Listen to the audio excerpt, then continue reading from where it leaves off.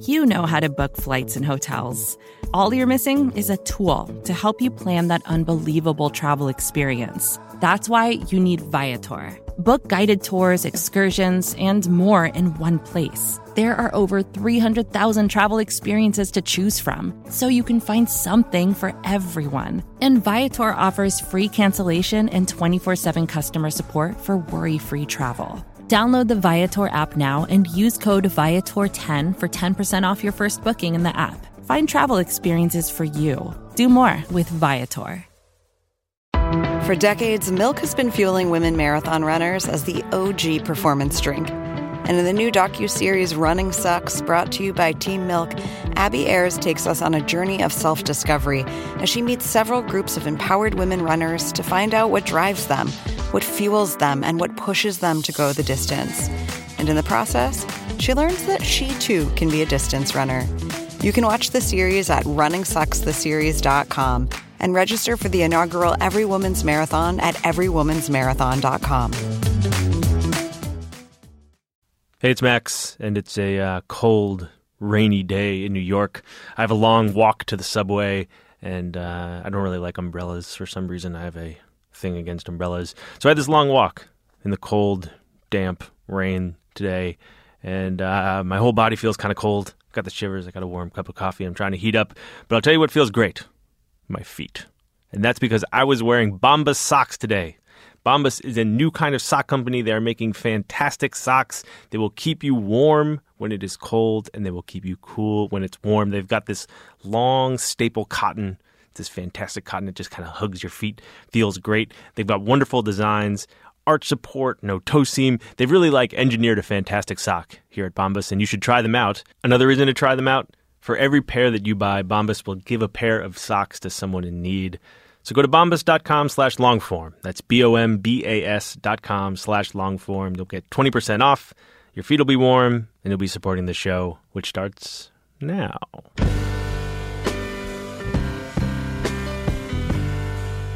Hello and welcome to the Longform Podcast. I'm Evan Ratliff, your co-host from The Atavist. I'm joined by Max Linsky from Longform and also Aaron Lammer at a distance.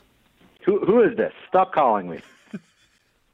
We just prank call Aaron now. I'm not giving Barack Obama any more money. I'm in California. Hello, guys. Thank you for patching me in. I'm on a lovely landline. It's good to hear from you, Aaron. Who else are we going to hear from in this episode, Evan? This episode, we're going to hear from Nate Silver. Everyone knows who Nate Silver is. Nate Silver is the founder of 538.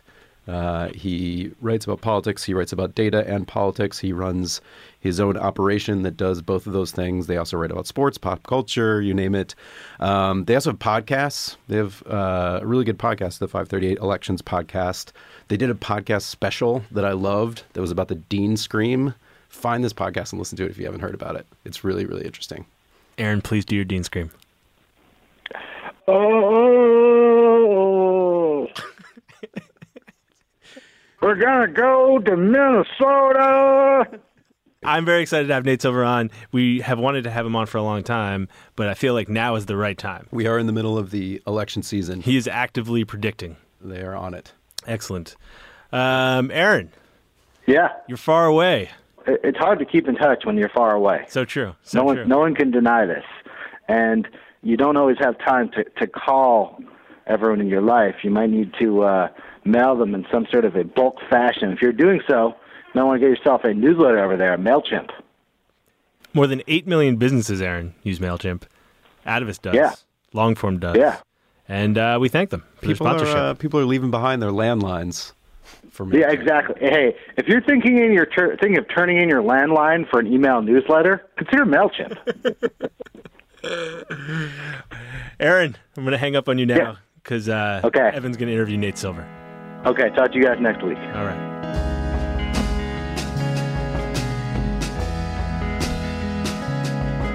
Nate Silver, welcome to the Longform Podcast. Hey, thank you for having me. So we're in ESPN's, ABC's building in Manhattan. You have a big open plan office out there with a bunch of people in it. That is a long way from like a guy starting his own blog less than 10 years ago, right? Yeah, so 538 was founded in March 4th, 2008. Wow, you know the date. I'm scared that I know that. What right? was it? Was it pegged to some significant event? No, so what happened is I had, graduate college in 2000, I got a consulting job that I basically hated. I mean, the people there were nice. Why was it so bad? Because it was, like, not very challenging and not very creative. I mean, it was okay. It was a job, but, you know, I don't know. I mean, you know, I was one of those kind of upper middle class kids who you grow up and your parents are always like, well, the important thing is go to a good college. I went to the University of Chicago and they're academic, so there's like not really a plan beyond that. It's like, oh crap, now I graduated and now I have to get a job, and these guys are offering to pay me what actually wasn't that much money, but seemed like a lot of money when you're living off, you know, beer money. They really get you with that on-campus recruiting. I remember going into the like career center and saying, I want to work for a newspaper, and the person saying, have you considered the consulting? They're on campus. You can go talk to them. Well, and this too was like, it was, I graduated in 2000, so it was a time when the economy was quite hot, and so all these kind of nerds at U of C were getting investment banking jobs and consulting jobs, and the investment banking jobs were like, well, you have to work 80 hours a week, 90 hours a week. I'm like, I don't want that, right? But I wound up taking a job with KPMG, which was, again, I had good bosses. It was a well-run branch of the firm, but it was like all of a sudden, you know, all your coworkers are like commuting to the suburbs. I'm like, I'm not ready for this part of it yet. So, right. But I used my free kind of mental bandwidth in various ways, and one of which was to develop a system for forecasting baseball players called Pacoda. Sold that to Baseball Prospectus and began working for Baseball Prospectus for a few years. So kind of was in the Moneyball, it's a little cliche, but in kind of the Moneyball wars, right? Right, yeah, when that was being debated and whether it would work. And still being debated, and like a lot of research was being done, and it was a fun time. But I then got the elections bug in late 2007. I lived in Chicago at the time, so you'd left the firm after you sold the. Yeah, so I quit to play. I forgot the whole poker part. Yeah. We can talk about that. I quit in 2004 from KPMG to work for Baseball Prospectus, but I made my money mostly by playing online poker, which was in a bubble period then. If you remember, like the daily fantasy 2-week bubble, we had like a 2-year. Right. There was a 2-year poker bubble, which could actually be kind of profitable if you were halfway decent at poker. So for both of those things, let's start with the baseball modeling. Now, is that something that you knew how to do from academic training, or you just on your own said, I'm interested in developing models? Like, where did it come from, this like statistical aptitude? I mean, I don't think it's very academic. It's more like wanting to solve problems. You know, when I was a kid, I used to do a lot of computer programming in like BASIC and Logo. But you have a knack for like being self-taught and for problem-solving abilities, and you know, you have a certain amount of persistence where once you have this desire, this question like, how can I figure out how to forecast how baseball players will do? And then you kind of keep plugging at it until you kind of get a better and better answer and build things from a simple model into a more complex model over time. When you were doing that, you were doing a combination of some coding, like building it as a computer model, plus the mathematics statistical part of it? So I was doing most of the programming in Excel, which is really probably a mistake. I mean, Excel has some virtues, right? For things that don't require a lot of computing power, it's a well-designed program, and I'm a visual learner, so to have things laid out. But like, if you're doing anything more advanced, you should use a real programming language, right? So I don't know. That's a downside of being self-taught now. So when I manage people now and they're like, oh, I'm kind of doing this thing in Excel, and I'm like, no, dude, just take the time and trust me, take the time and learn how to code in R or Stata or something else. So when you were playing poker, did you learn by playing, or how did you get to be a good poker player? I think with poker, you're doing 80% of your learning by playing, but you're also having conversations with other poker players. So I used to be very active on something called the 2+2 forums, which are these big poker forums where you kind of say, here's a tricky situation, and should I have folded or called or raised here, right? And you debate that, and you look at other people's hands. And I made thousands of posts in this forum. In some ways, it's silly because you're up against your closest competitors. They're all reading it, but the poker economy was good enough back then where it's like, you don't care that much if the other good players are getting better because the fish are so plentiful. Now, if you go to 2+2, I don't really play poker except, you know, maybe once a year if I'm in Vegas or something. But now if you go there, no one will share anything, right? It's all very sarcastic. If you want advice now, you have to buy a $100 an hour streaming rental. The poker economy got tight. The poker economy got really tight. Once you had all this dumb money out of the game, like basically the problem is that there were players who were losing hundreds of dollars an hour. So either you go broke or you get better. But you can't kind of indefinitely lose $100 an hour. And then there were government regulations that went into place that made it very hard to deposit money. Eventually a lot of people were left with their money stuck in some companies that went belly up, and a lot of scams and schemes and various things. So I got out in 2007 because I had started losing after the games became much tighter, after there were some government regulations passed. But that proved to be smart. I mean, I kind of was a little bit off my peak profit, but still kept 70% of it, where if I had kept playing, things would have gotten worse. There was like Black Friday, and a lot of people were without their money for years. And so it was fortunate for me in a lot of ways. Huh. And then you said you got the politics bug. Did these things feel sort of like of a piece to you at the time? Like baseball, poker, like did these things sort of naturally follow, or did you view them as just interests? You follow this interest and then you were tired of it and then you moved? I mean, I just wanted to dig into something, right? And so for a while I started this blog about burritos in Chicago, but that, burritos are fascinating, but not as fascinating as other walks of life. And so, but yeah, so actually one reason I started following politics more is that in 2006, there was a law passed called the UIGEA, which is something Gaming Enforcement Act. That law made it very difficult for poker players, right? It was kind of the first of a series of actions that basically killed online poker in the United States. So was following that, was pissed off at the Republican Congress for passing that under they shoved it into some other bill, port security bill in the last minute. And so I was like, I want Bill Frist, these people, Jim Leach, this congressman, all these people who had helped pass this bill to lose. And so following the 2006 elections more, and in fact, a lot of the sponsors of that bill did lose, not necessarily because of poker per se. So that piqued my interest a little bit and got me reading more politics sites. And then obviously there was an incredibly fascinating election cycle in 2008, and that was apparent by 2007, where you had every big name candidate running, Giuliani and McCain, and more obviously Clinton and Obama on the Democratic side. Obama was someone who I'd not known, but known of, because at University of Chicago, he ran unsuccessfully for Congress in that district when I was a student there. And he was kind of a big deal. I'm like, all these campus progressives, like, who's this Obama guy, right? What's really going on there? Just some hipster thing. But it was cool, I thought, to have someone from my city, where I lived at that point for 12 years, running for president. And when you started the blog, was it called 538 at the beginning? It's called 538 from the start. From the beginning. People start blogs and they just say, I'm going to start putting some thoughts up. I'm interested in this. And then some people in that era, there was already like a blog business thing happening for some people, and they sort of look at it as, I'm going to start this and try to build it into something. Did you have one of those views about what it could be? So I started out blogging anonymously at Daily Kos, which still is a really fascinating site. But it was a very good time for being a blogger, in the sense that the barriers to entry were low, and it was like very meritocratic, I think, right? So you start posting diaries on Daily Kos with no reputation at all. My handle was Poblano. It was a Mexican food reference. And people start upvoting these things, or like Reddit does now, right? Just saying like, boy, this is good substantive stuff. And the idea was that you're trying to apply more analytics to politics and looking at the primaries first, right, before the general election started, and kind of developed a following. And eventually was getting enough readers on the blog where I'm like, well, I'd kind of like to spin things out on my own. I was primarily interested in the question of whether Obama or Clinton would have a better chance against McCain. So it's a little bit like this Cruz-Trump question, except they had two good options instead of two terrible options.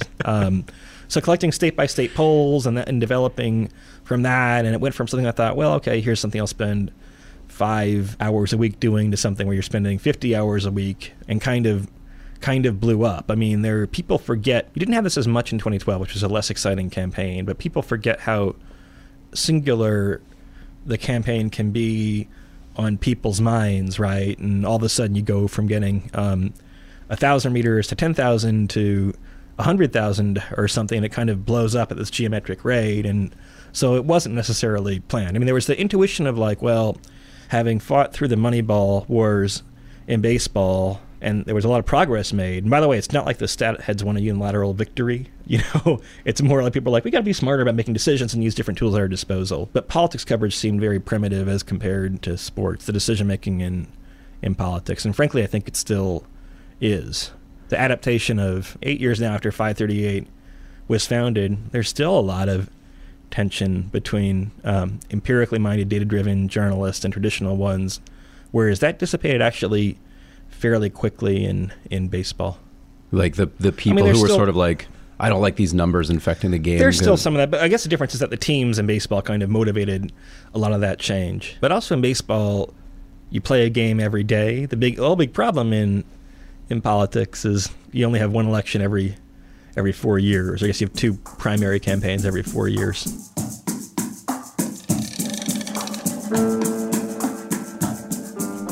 Hey, it's Max. I'm going to put Evan and Nate on hold for just a second and tell you a little bit about a sponsor that's making today's show possible. This particular sponsor has made many shows possible for us, for they are our friends at Squarespace. Here's the thing I've been thinking about.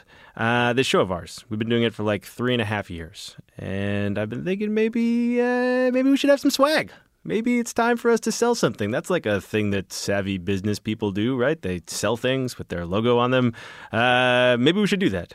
And if we were going to do that, I can tell you how we do it. We would do it with Squarespace, because Squarespace is the easiest way, the best way, the only way to build a website.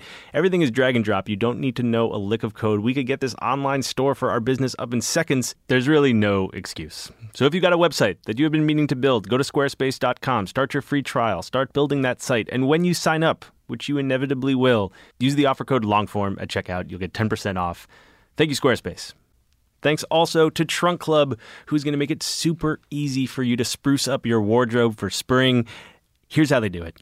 You get a stylist. You don't have to go to a store. You just go to trunkclub.com/longform. That's trunkclub.com/longform. Type in your measurements, share your likes and dislikes, and you're going to get your very own personal stylist for free. They'll pick your clothes from over 80 top brands and ship them right to your door. You keep what you like. You send back what you don't. Trunk Club is not just another way to shop online. Your stylist is going to take the time to really understand your unique look. And if you live in Dallas, New York, LA, Chicago, or DC, you can stop by one of their clubhouses and work with your stylist in person. Again, it's all for free. Trunk Club is not a subscription service. There's no monthly fee. Your stylist is free. Shipping is free. And you have 10 days to try on the clothes. If you don't like them, send them back for free. Premium clothes. Expert advice, no work. Thanks to your very own personal stylist. Only at Trunk Club. Go to trunkclub.com/longform and start looking better. Okay, let's get back to Nate and Evan. So I want to go back for a second. So when you talk about this sort of branching off 538 and then an audience starts building, at that moment, did you feel vindicated or excited or like in any way afraid? Like now my calculations, my assumptions are now exposed to a much wider group of people. I'm not sure I ever felt afraid. I mean, there are times when you get caught up in things. And I mean, first of all, people forget how busy, I guess they don't forget, right? But you might not realize like how busy you get. Yeah. And when you kind of pause to catch your breath, then it's kind of strange, but it's like, I don't know. I'm trying to think of a less cliched term, but it is a little bit like the roller coaster thing where you're kind of strapped in and it happens very quickly. Then you get back to the station, you're like, oh, that was weird, right? Yeah. But you still are strapped in. And sometimes I'll have times when people will like, if you do a TV appearance, there's like a half-life where people will then recognize you on the street for the next few days. So there are sometimes those moments, but you just get kind of caught up in stuff. And so I think the weirdest thing is that when there's a public persona of yours and associations people have with you that you don't really control yourself. What do you sense that perception is or has become? I mean, I think people think that I take myself more seriously than I really do. I don't know if it always comes true, but I'm pretty like irreverent and sarcastic, and I kind of don't give that much of, I'm passionate about my work, right? But like, I don't know, it's interesting to me and I focus a lot on my process, and beyond that, I'm kind of like, well, fuck you. I mean, if hopefully our predictions do well and we think we do really good work, and if you don't like it, then you can read someone else. But like, I'm more process focused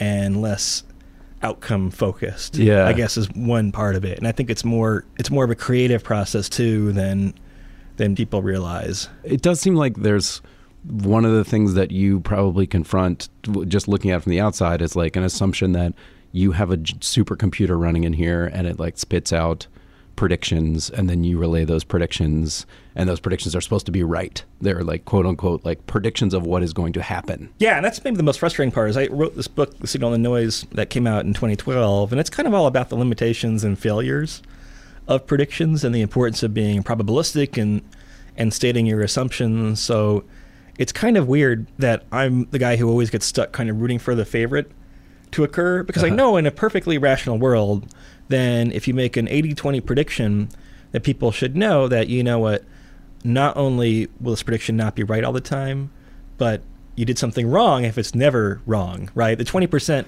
underdog should come through sometimes. People in sports understand that sometimes a 15 seed beats a 2 seed in the NCAA tournament. That's much harder to explain to people in politics. People are very kind of rigid, I think, in their thinking. Well, in some ways, obviously it was this big thing that calling the 2012 election in all 50 states. Was there some way in which that was a curse? Like, it would have been better if you got some wrong? Because I feel like that did help create this expectation, this like soothsayer expectation. I mean, in a narrow sense, I think like in terms of the opportunities I had, it was probably good. But yeah, I mean, it's, you knew that you were going to not be able to match a perfect record, and it kind of created this dissonance with our message about be probabilistic and be uncertain. We were lucky. I mean, we actually ran diagnostics that said, what's the distribution of how many states will get wrong? And there was only a 20% chance or something we would get all 50 states right. But of course, no one referenced that afterwards, that idea. No one referenced that afterward. And I don't know. I mean, but we do try and be honest about it and kind of say, like, here are the limitations of what we're trying to do. And, ultimately, it is competitive, but you should be kind of comparing your record against other people's, and it's kind of like people think that we're going to get things right 100% of the time. Probably not true. Probably of the times when we disagree with the conventional wisdom, I hope we'll be right 60% of the time. If you're making bets in poker or, say, betting on NBA games, and you win 60% of your bets, you're going to be one of the most successful gamblers of the world. In fact, almost no one gets 60%. They might get 55, 56, 57% of their bets right. So the fact that, like, when we go neck and neck or head to head with kind of conventional punditry and we usually wind up being right, like, that's pretty good, actually. But not because we're smart, because, like, political pundits are both not well trained in the sense that none of us get very many data points to look at, but also their incentives are to make news, to cater to partisans, right? It's hard to go on TV and convey uncertainty or probability. We've, tried that for a long time. We've learned a few tricks when we're writing on our own site. The visualizations are very important, but that's hard to do if you're kind of put in like a proverbial or literal, I guess, box in a 4-minute TV segment. literally you're in a box and someone shouts at you. Yeah, I mean, it's basically what it is. I mean, that format is, we just still lose some TV now and then, but like that format is like the least conducive to what we're trying to do. There's this whole notion now that publishers should be platform agnostic, and they're happy to have their content directly hosted by Facebook or Google or Apple or whatever else. We don't like that idea, not for any commercial reason per se, but because we want to give you the context. We're not a takeout restaurant. We're a dine-in restaurant where you come here and you understand the food more because of the experience that we curate for you. And it has to do with the fact that, look, we spend a lot of time rigorously copying, editing articles. Think a lot of times about kind of the visual style, more importantly than those things, maybe about the interactive graphics that we have. So we want the whole context because the ideas that we're presenting are complicated in some ways.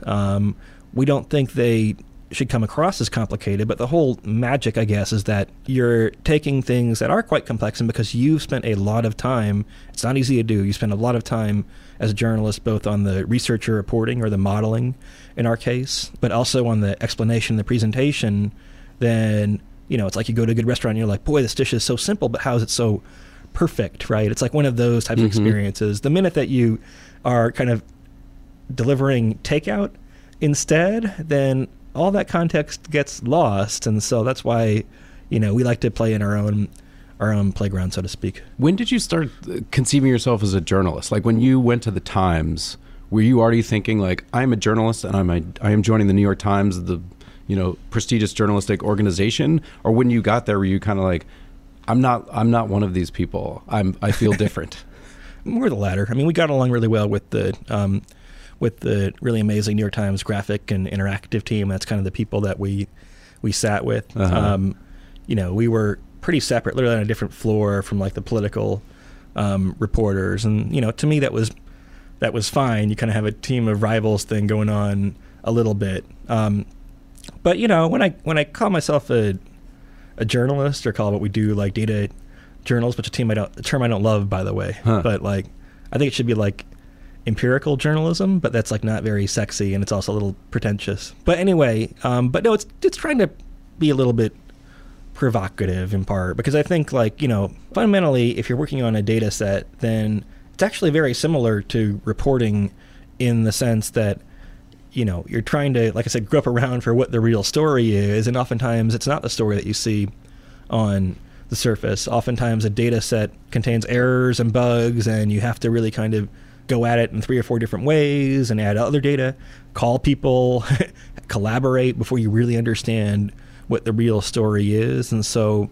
in that sense, it's kind of very classically, I think you'd call it reporting almost. And the notion that like somehow there's this privilege accorded to, in political journalism, people who rely on interviewing powerful political sources, like to me, look, I think I really appreciate it. Like the great work the Washington Post has done this cycle. I think they have an amazing team over there. I used to rag on Politico. I think they do great reporting, and that reporting is fine. But to me, that's like one quite narrow tool in the arsenal, and not one that should be over prestige or under prestige relative to everything else. And the fact that that's kind of synonymous with what journalists do doesn't make a lot of sense, right? I could be snooty and say, well, actually what we do is much nobler. I'm not going to do that. I mean, I think there's great work done by a lot of people, but what we do, I don't know. I guess I feel like we've earned the right to call ourselves journalists, because what we do, it's hard work. It requires a lot of training, so it is a profession. And half that work is roughly in figuring out how to communicate it to a wide audience, right? Uh-huh. Was that a natural or smooth transition from writing everything yourself to managing all these people? And how many people are here?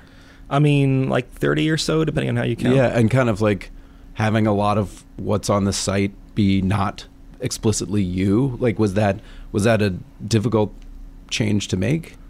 Well, it's great when something amazing goes up on the site and you get even partial credit for it, and someone else did all the hard work. No, I mean, it took some time, I think, because, 538, or I'm kind of talking about the royal we, but like, but there's a particular approach that we take to our work that isn't widely replicated. So it's not like you can hire from other organizations. People are used to writing in this style.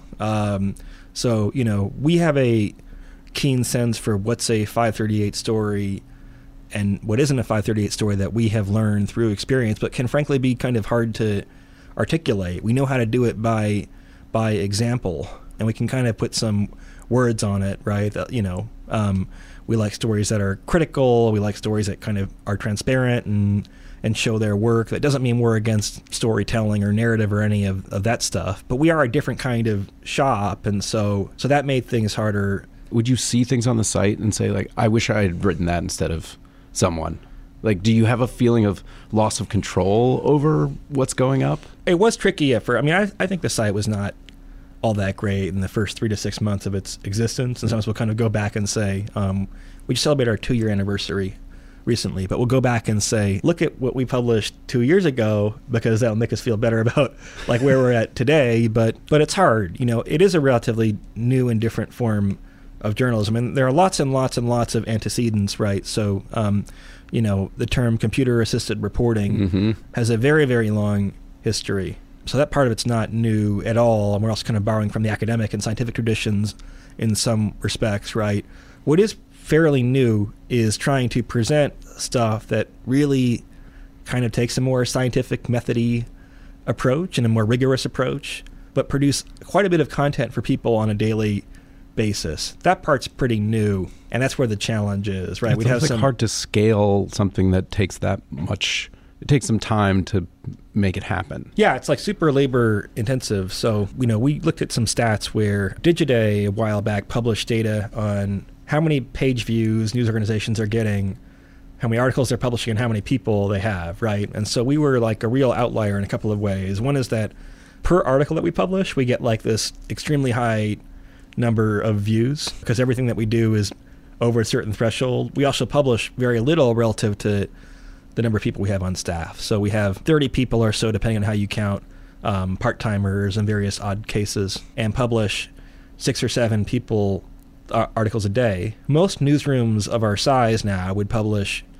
30 or 40 things a day with a staff that size. You might not see them because they publish them and they get buried. We're fundamentally kind of on the slow-ish journalism side. Mm-hmm. And I don't know if people get that as much. I think they kind of think, data journalism, it's like, it's really easy to do, but no one cares about it. It's kind of the reverse. Like, people love when we do like a really deeply reported story about like Flint, for example, where you're combining quite traditional reporting. We had a reporter on scene there with graphics and analysis, right? We did a big analysis of Uber usage in New York, where we did a Freedom of Information request, and before the city spent $2 million, like basically come to our conclusions that that Ubers were displacing yellow cabs in central Manhattan instead of adding traffic to the streets. We kind of did that before them. So projects like those are extremely satisfying, but they also take a lot of work. And we kind of realize that, like, yeah, you can kind of put out data as trivia. You're like, here's a cool thing that happened, and here's some data on that. There were a lot of articles that were just kind of data as factoid in our first couple of months without context. And a little bit of that's okay, but there was much too much of that instead of things that drilled a little deeper and kind of really, our best work is pretty hypothesis driven, right? Where we want to kind of figure out how this thing works. And so instead of just talking about it, let's say take some initiative and figure it out ourselves, right? Mm-hmm. And oftentimes as part of that, you're like, well, actually, I kind of don't know very much about this, so therefore I should consult someone else. But the point is that, our journalism requires expertise that isn't just the expertise of how to talk to people, which is a very, very, very valuable part of journalism and an increasing part of what we do. I mean, we do way more traditional reporting than people might realize, but, we're the people who are kind of applying our own BS detector to the work. Mm-hmm. What's your relationship to the idea of, like, quote unquote explainer journalism, or like Vox? We have this kind of weird. They get lumped in together. Yeah, there's kind of this love. I mean, I don't think they're the same thing, really. One being that I think we do a lot of original work where it's kind of research intensive, and like I said before, where I define like working on a data set as a type of reporting. It's kind of very reporting intensive. Look, there's wonderful work that Vox does, and I think I've criticized them a lot at times, but I recognize they started about the same time we did, and I think they're a much better publication now than they were 6 months in.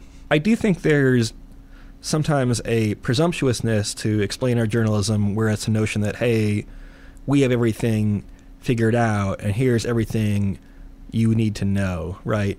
Like, that framing strikes me as wrong, because our framing is more like, hey, reader, we're trying to figure this out together with you, and the world's a complicated place, but here are the things that, after having spent a lot of time on it, we think are probably true, right? It's just a different kind of perspective, I suppose. Mm-hmm. We don't ever want to have the definitive guide to X, because, X is always a work in progress, especially for the more interesting things. Mm-hmm. Do you pay any attention to the, like, meta journalism discussions around? I feel like that, like, you guys started at the same time, so you get caught up in this idea of them being similar, and then this other similar idea of, like, personal brands, like individuals who are developing publications, sites, whatever, around themselves.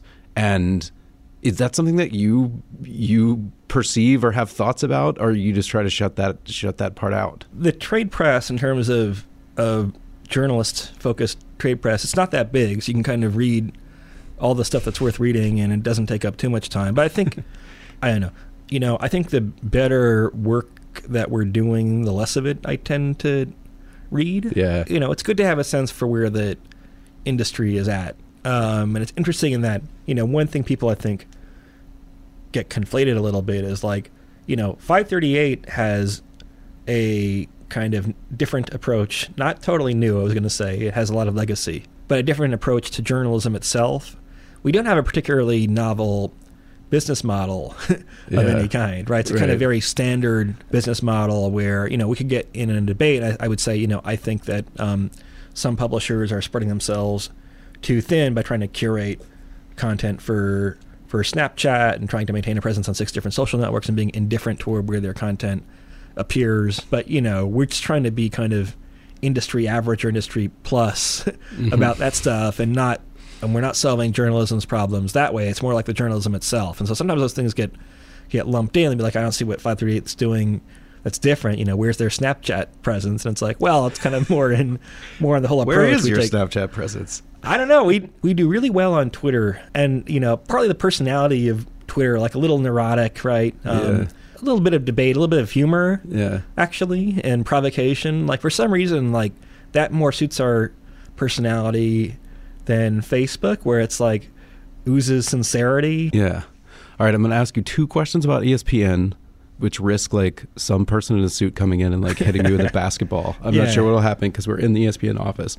But the first one is just, when Grantland went away, did you have to like gather your staff and be like, we're good here? Or like, what impact did that have, if any, on what you guys were doing or how you felt about what you were doing? You're part of the same organization.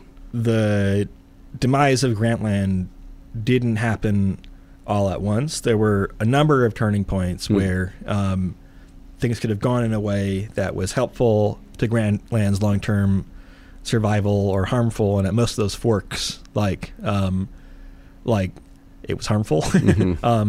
So we were still, at least I was, fairly shocked when it was shut down, but it's a kind of shock where if you have an aunt or uncle who's old and it's like, oh, well, they have stage 4 cancer, they're going to, it's not, so it wasn't like, it's shocking in the sense that it's a really big deal. And we talked with Grantland, we love Grantland as readers. There are people in our office that were dating people that worked for Grantland. So there's all that stuff, right? But it took a while, and so we weren't totally unprepared. But yeah, I mean, those were really, really awful days, right? And, we had kind of assurances from the start that these properties are being evaluated separately. So it was kind of a case where actions spoke louder than words, where we knew that our headcount had been gradually growing and like our traffic was good and we were selling more ads. So the things that, you kind of look at as objective benchmarks, we were happy about. But, both as a reader and a fan of Grantland and kind of as their colleagues, and it was a difficult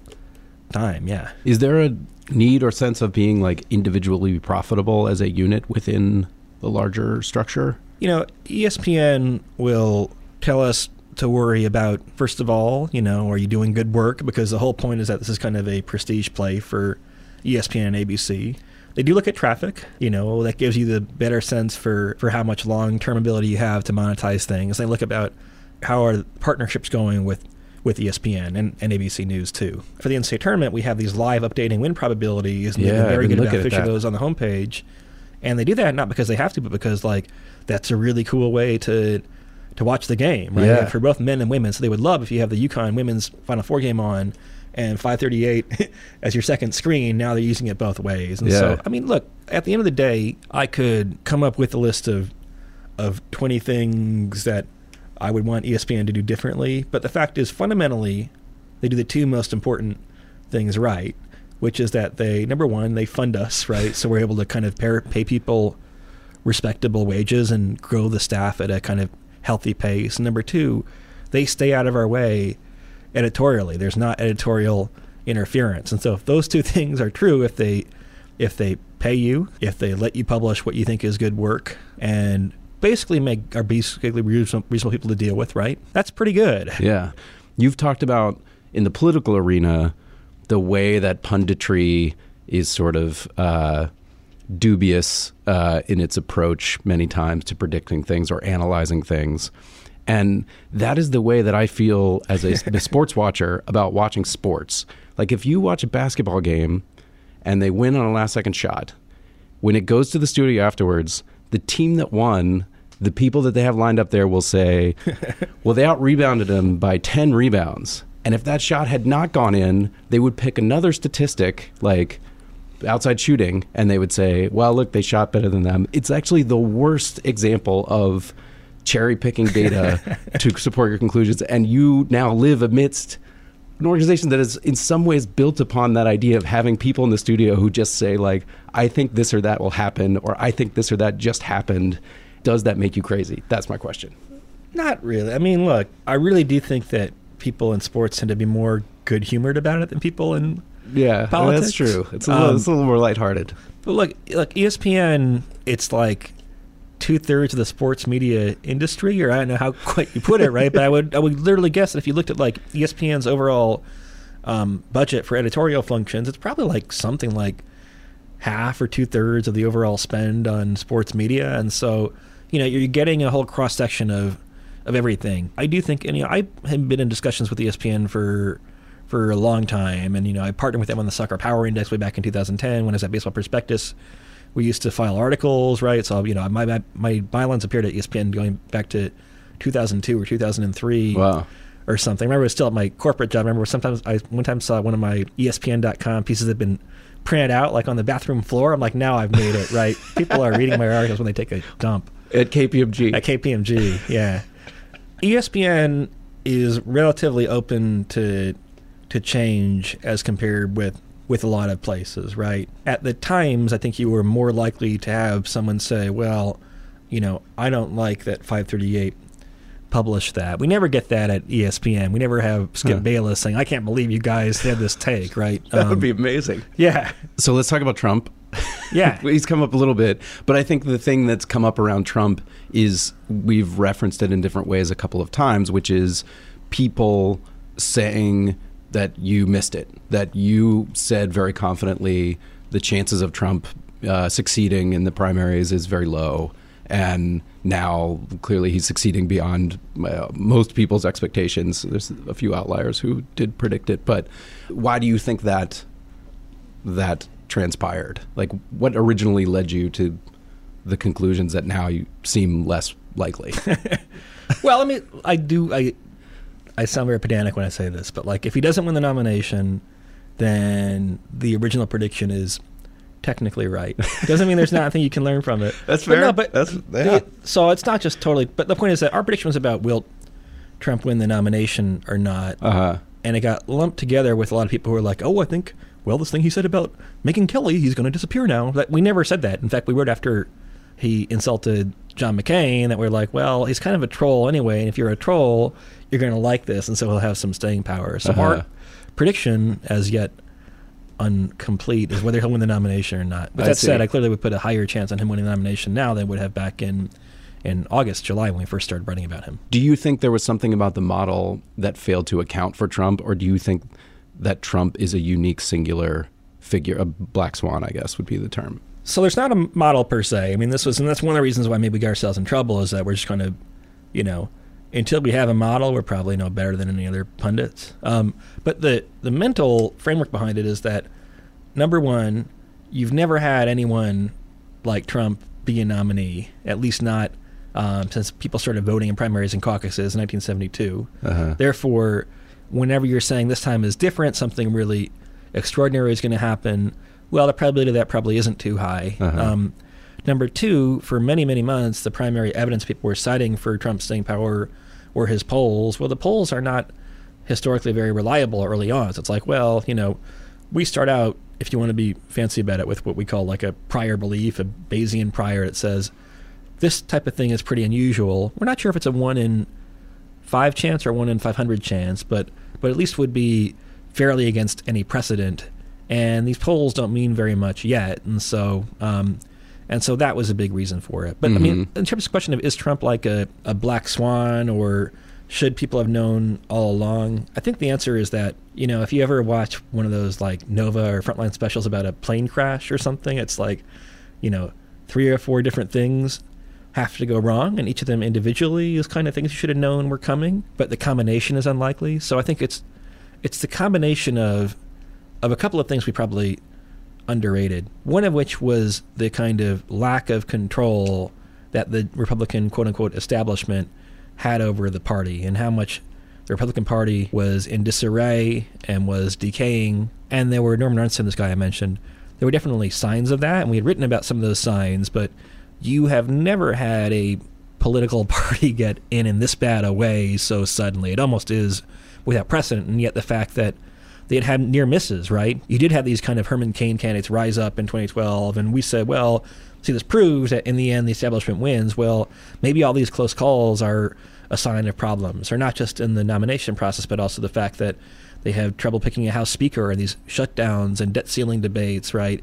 Primary challenges, a lot of signs that the GOP was becoming a dysfunctional political party.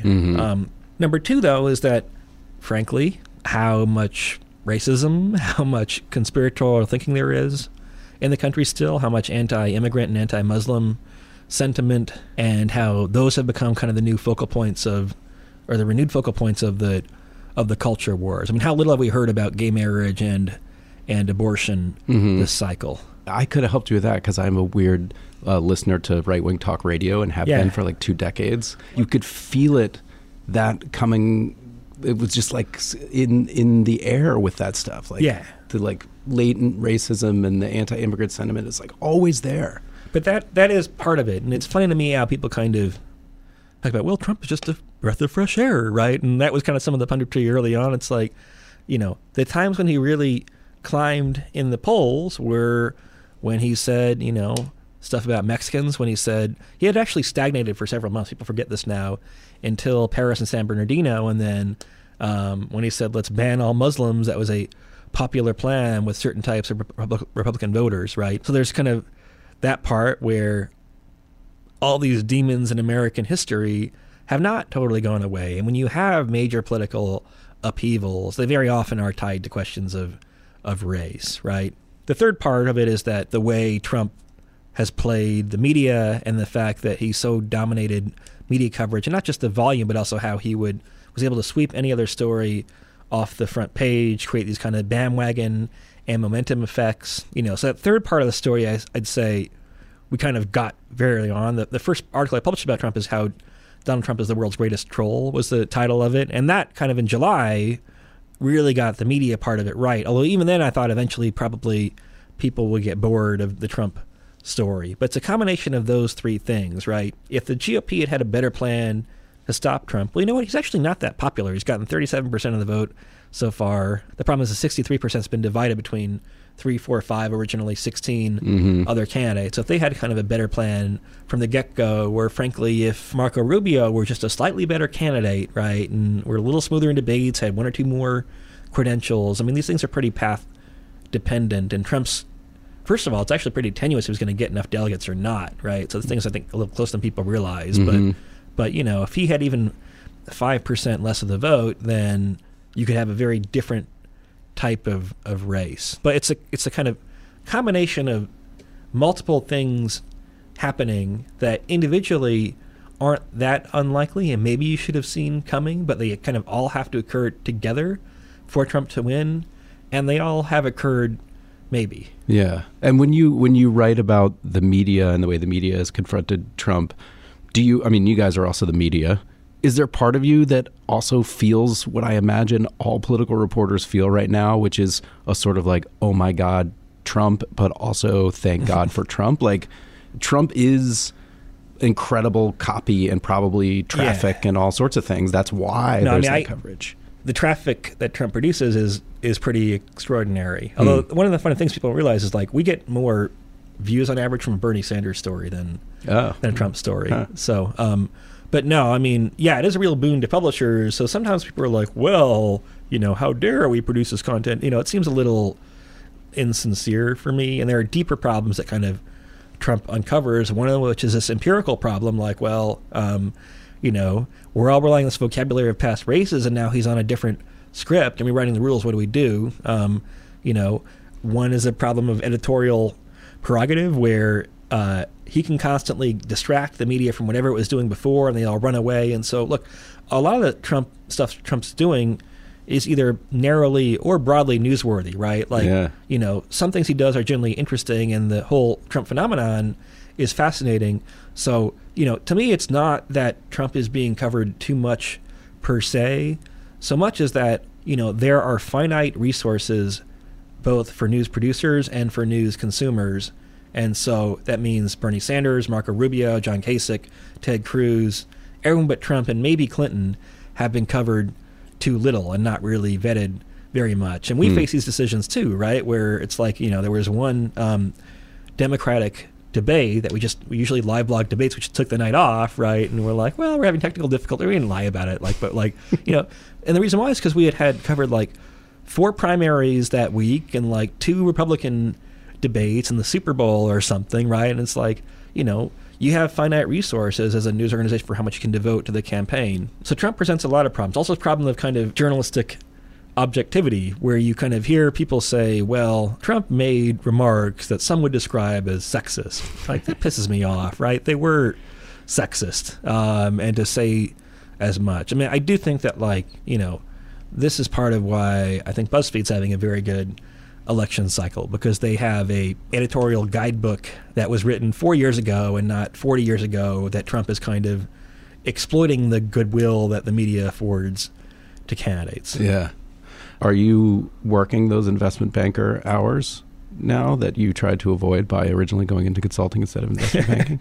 It ebbs and flows. I mean, there are, the good thing about it is now where I'm doing a combination of writing and modeling and editing and management and a little bit of media now and then. Those are all kind of very different parts of your skill set that you're using, and so that keeps you a little bit fresher. But I don't know. I try and take, when I'm taking time off, I try and take it kind of wholly off, I guess, right? You ever read those Sunday routine columns in your Times? You're like, well, I woke up at 7 a.m. and I went jogging and then I ran 14 errands, right? It's like, I wake up and kind of get out of bed when I feel like it, right? And then get some greasy breakfast or brunch somewhere and then have a beer and watch football and then kind of half-assedly work on an article, right? And then at 10 at night, I'm like, oh crap, I have to file by the morning. And then you start working on things and have some coffee and stuff, right? But it's not this highly organized routine. I try and take my time off when I can be off, in part because it is a creative process, right? And I kind of always go by having kind of ebbs and flows of energy and momentum. I'm kind of not very good. Actually, I still get into the office pretty late, right? 10:30 or 11 often. And at first I felt really guilty about that. I'm like, why can't I be one of these normal people who kind of wake up at 7:30 or 8, right? But then I realized I have to do that because I need some creative time. And if I'm in the office, then kind of by default the door is open and there's lots of problems I do have to deal with. But I still tend to be someone who needs to be fairly solitary to do creative work. And so there are times when I'll wake up now at 8:30, which is early for me, and then do an hour or two of writing, because I know that when I come in this office door to the time I leave, I'm not going to turn in my best copy. It just kind of requires more of an immersion that I think is hard to get if you're not in your own kind of cocoon. Mm-hmm. So in some ways, I appreciate all the value of, particularly on the journalistic side, but I'm thinking more of sports, of the application of data to sports and baseball and all these things. But I am sort of one of these anachronistic people that I love soccer. And I feel like soccer has been relatively immune to that analysis in some ways. And I love that. I don't want it. I don't want that level of statistical analysis to infect this thing I love. Yeah. And I can't even tell you exactly why. Why would that? It's not going to ruin it for me or something. But my question is, are there things like that for you? Are there things in your life or that you love that you actually don't want to apply data to? I go to a lot of New York Rangers games, right? And I'm not looking up stats on my phone. I'm just kind of cheering and stuff. When I watch sports, I don't necessarily, I do it for the spectator experience, I suppose. But look, I'm very analytical about a lot of things that I do, which doesn't mean you don't appreciate them. In fact, it's kind of the opposite, right? It's because you love things that you want to learn more about them. So I spend a lot of time figuring out where I should eat. If you don't have a lot of time, right, then maximizing the quality of your dinners, at least around here, around Upper West Side, not a lot of good lunch options really. So, I want to make sure I pick a good restaurant every night. So there's a lot of kind of thought behind that, right? Where you're how can I make inferences based on the combination of these Yelp reviews, the New York Times review, and my previous experience, my friend's recommendation. And so I have all these kind of, I get very picky about kind of where I go out to eat. I know. Again, it's curiosity about things that you love and that you care about. The things I don't care about then just go with the flow. It's usually not worth like fussing too much over which kind of pair of pants to buy or something. But, having 4 or 5 things that you're deeply passionate about, and you just kind of love doing and being kind of nerdy about them in the sense you want to learn everything about them, I think that's good. All right, Nate, thank you very much for taking this time. Thank you.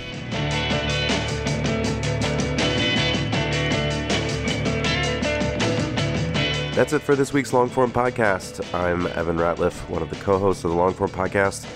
Thanks to Nate Silver for letting me come up to 538 and chat with him. And you should check out their podcast. They have an elections podcast, the 538 Elections Podcast. It's fantastic. I listen to it myself. Thanks to my co-hosts, Max Linsky and Aaron Lammer. Thanks to our sponsors, MailChimp, Trunk Club, Squarespace, and Bombas. For Bombas, if you want to get some of those socks, you can go to bombas.com/longform and get 20% off. Thanks to our editor, Jenna Weiss-Berman, and to our intern, Courtney Harrell, and we will see you next week.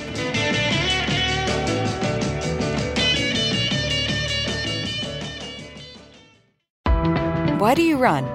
Why does anyone? I always thought that runners loved running, and that's not the case. Most runners hate running, but they choose to do it.